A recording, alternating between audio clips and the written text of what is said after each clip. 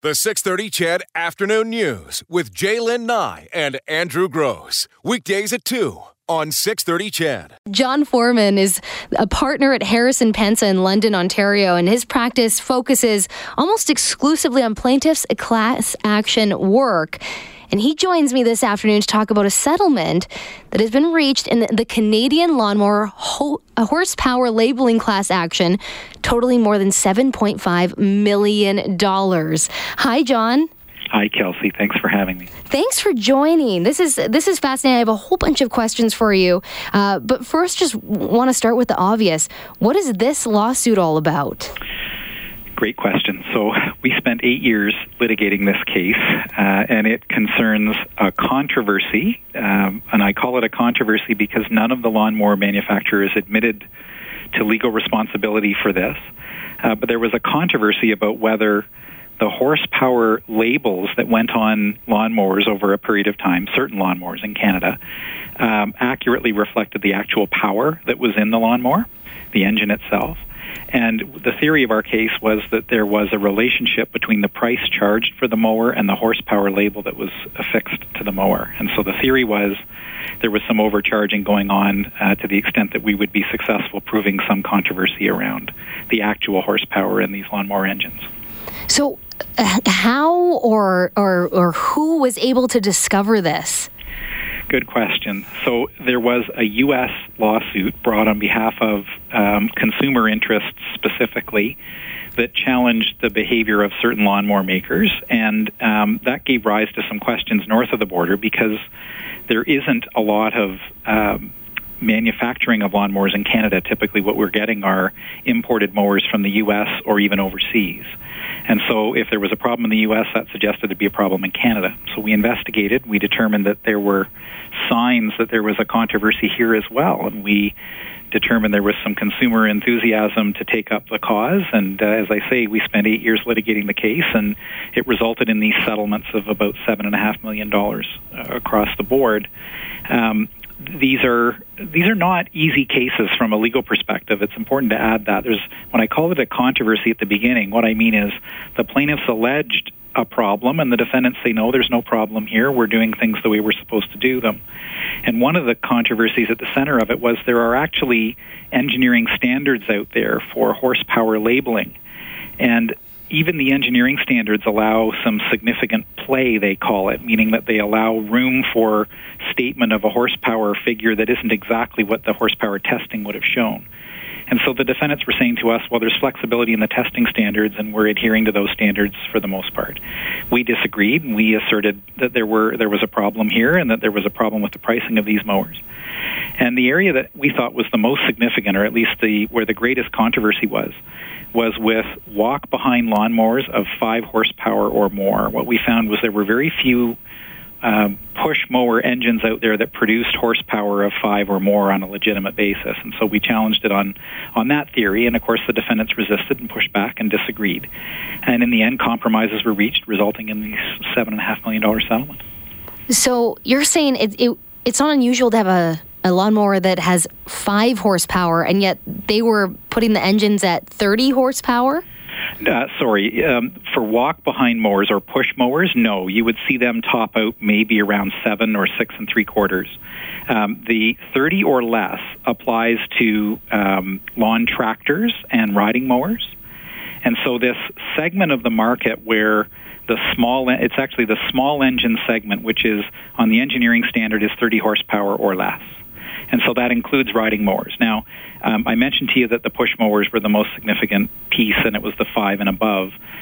When it came to the riding mowers, again, there was controversy there, but there was very little in the way of indication that there was heavy overstatement of riding mower horsepower because, as you can appreciate, if you were buying a 20 or a 24 horsepower engine, you'd have a sense of that because we're talking about greater horsepower and we're talking about a consumer expecting greater horsepower performance. When you're down in the lower numbers, it's pretty hard for a consumer to tell the difference between a 4 horsepower or a 6 or even a 7 horsepower engine. I just don't understand how this happens. So is it basically a group of competitors get together and they're like, okay, we're going to all agree on this lie and stick with it so our story is the same? That's the theory of the case. And again, they would dispute that and not agree with it, and they would certainly say they didn't admit to that.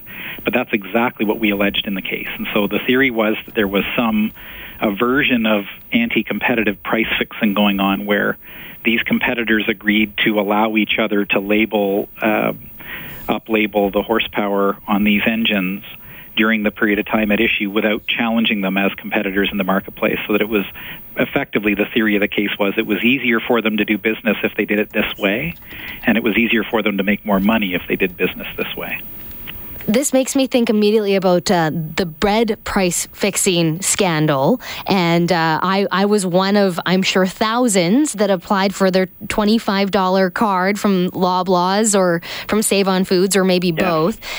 Is that the same kind of idea? Competitors, they get together, they put something that is above market value, but they're like, if we all agree on it, no one will know any differently. Is this kind of how this happens? That's exactly the theory. And so the law that we relied on in this case is the Competition Act, which is a federal statute in Canada, and the bread case also engages the very same piece of law and asks the same questions. It's effectively where competitors behave as friends and don't compete with each other on some level to the alleged detriment of the marketplace. Exactly. Wow. Now, how do we as consumers even know that this is happening, that either the information that we're seeing on a lawnmower or the price that we're seeing on a loaf of bread that we're buying is accurate, or how do we just look at it and say, no, I think we're being duped here? So this is a great question that you ask. A lot of my practice is dedicated to price fixing or competition law work. So I spend a lot of time handling cases covering a wide range of products where there are competitive or anti-competitive legal controversies and questions. And so how do you know? I can tell you this, that generally speaking, the Canadian economy is a strong economy with a good system of laws. It's generally a competitive economy with ethical business actors. That's generally how our economy is. But price fixing can and does occur, and it does occur specifically in some areas on a repeated basis, and that's where you have what they call a commoditized product, something where competitor A's product doesn't differ too greatly from competitor B's, and the only differential between those two products might be the price.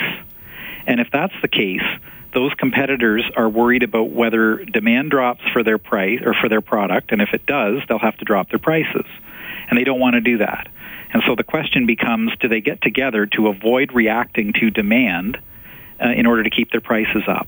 And so, the temptation is certainly consistent in the market that if competitors if they were willing to engage in the risks of that kind of behavior and they thought they could get away with it, you might see them doing it. So the bread case is an example where that's alleged. I've acted on a number of other cases, including a really prominent one years ago involving memory chips in computers called DRAM. And that was a case where there was literally a global conspiracy between a very small number of companies who manufactured 90% of the world's supply of DRAM.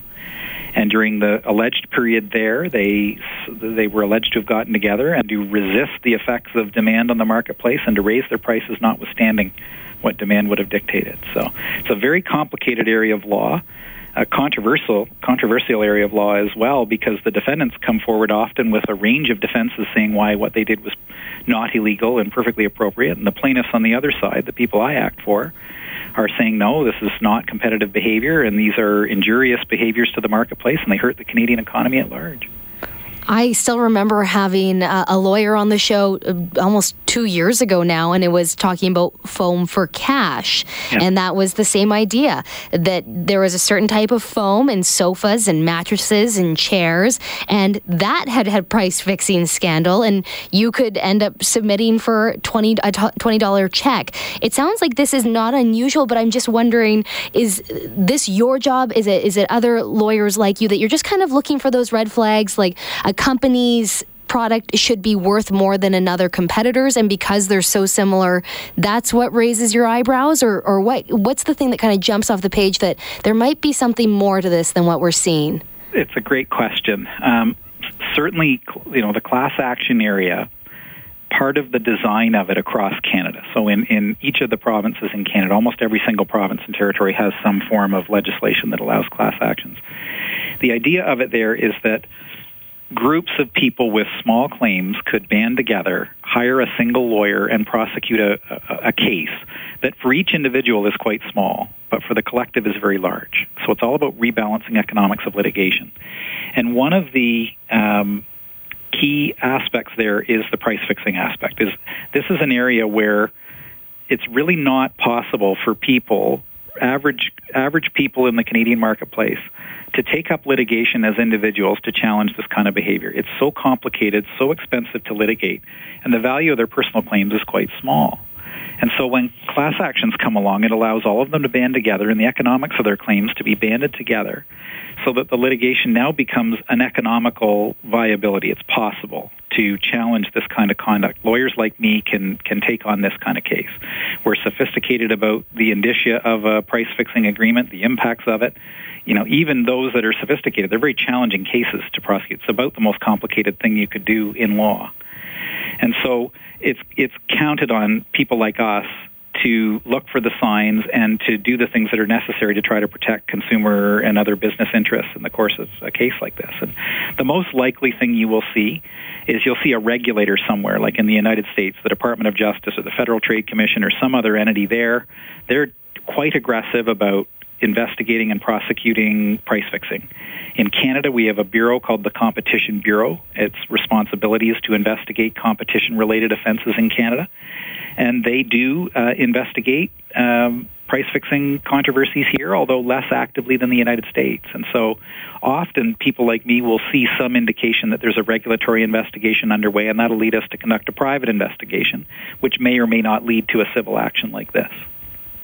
The biggest question we're getting on our text line right now is, have you looked into the price fixing of gas or diesel? And I want to go there next with John Foreman, who's a partner at Harrison Pensa in London, Ontario, and he focuses almost exclusively on class action work.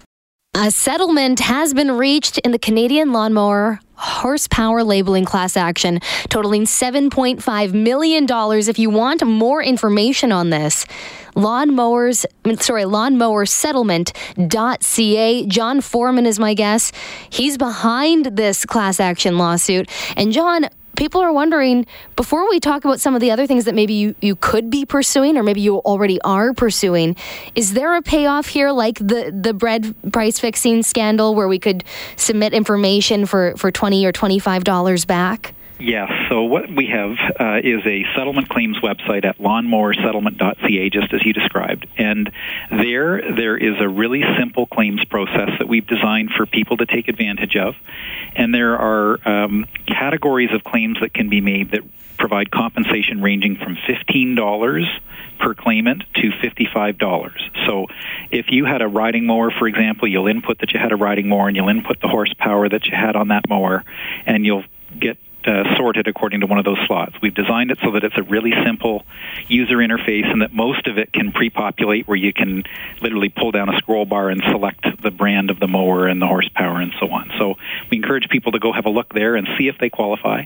It's not every mower that was made in Canada during the relevant time frame. It's certain mowers, and so we encourage people to go see if the mower that they bought fits into the category that's compensable here. It does seem like quite an exhaustive list. It looks like just about every brand of lawnmower is listed here. Everything from Ferris and Gravely to Honda, Husqvarna, Noma, Poulan, Toro, Snapper, Swisher. That's just a few. Yep. Jacobson, John Deere, Lawn Boy, Mastercraft, Master Cut. These are all brands that we know and love. A lot of us are brand loyalists to this. Yeah, it's true. It's true. What kind of ripple effect could this have on some of these brands? Well, I can tell you this, that horsepower labeling, if you were to go to a retailer now and to see the lawnmowers that are on the floor there, very few of them have a horsepower label on them anymore. The industry has shifted to a different metric for measuring power, and it's CCs or other torque-related measurements, and those are seen from an engineering perspective to be more accurate and less capable of the kind of controversy that's come up in this litigation. And you'll see that the end of the time frame was a mower bought before 2012, and the 2012 time frame is where that transition started to occur. And so the industry, I think, whether they'll admit it or not, they recognized they had an issue when it came to horsepower labeling, and it was time to convert the way they were expressing power on the labels of those mowers. So if there was a change for those brands, it was done back in 2012. I have to ask because literally it's the one question that's coming in over and over again on the text line. Have you looked at price fixing when it comes to fuel? Is that maybe the most obvious in the world? We see one gas station switches from 98.9 down to 98.7 and the one next to it is doing the exact same. It is the question that we get most often. You're right, and I'm not at all surprised to hear that your listeners are asking the question. So I'm going to help you here because the gas question illustrates exactly how complicated price fixing and competition law is. And I'll start by giving you a funny phrase. It's called conscious parallelism. And that's a legal term. And what it means is competitors can look at what the other is doing if it's in plain sight. So let's say that you and I each sell something and we each put our price on a sign that all the public can see and that the other can see. And so I can see your price and you can see mine. It is not illegal to operate in a fashion that is consciously parallel. So when you see your competitor put up a new price, the gas companies would say they're actually competitive with each other because they're matching or trying to beat the other price or whatever the case may be. It might be by a penny or who knows what. And so the gas example, where people are frustrated because they see the gas price go up at one station and the one kitty corner across the street goes up as well, there's usually a common message making its way through the network that it's time to raise prices due to something that's going on with an international pricing metric on crude or something of that nature. And so when the one competitor does it and the other competitor can see it, they react, and they say they're reacting for competitive purposes to remain competitive in the marketplace. And so that conscious parallelism thing, it's not illegal. Now, there are some examples where gas companies have been found guilty of engaging in price fixing. And there were some examples in Ontario and Quebec going back a number of years where the operators were not consciously parallel. Instead, what they had done was gotten together and reached an agreement as to how they were going to manage pricing. So that's the opposite of watching independently what the other does and reacting to that as a competitive matter. Instead, what they were doing was ignoring what the real demand factors would be in the market and instead agreeing on a price that wasn't competitive. And so in those examples, gas companies were found to have been misconducting themselves under competition law.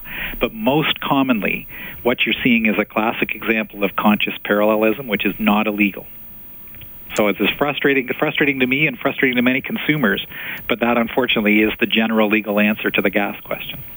Oh, John, I wish I had an hour more with you. I've got to go to news. I'll direct people to lawnmowersettlement.ca and also harrisonpensa.com if you want more information on John Foreman. The questions are coming in about what about cell phones? We know about our wireless rates here. They're higher than anywhere else. People want to know about cigarettes and liquor. I'll have to have you back on the show.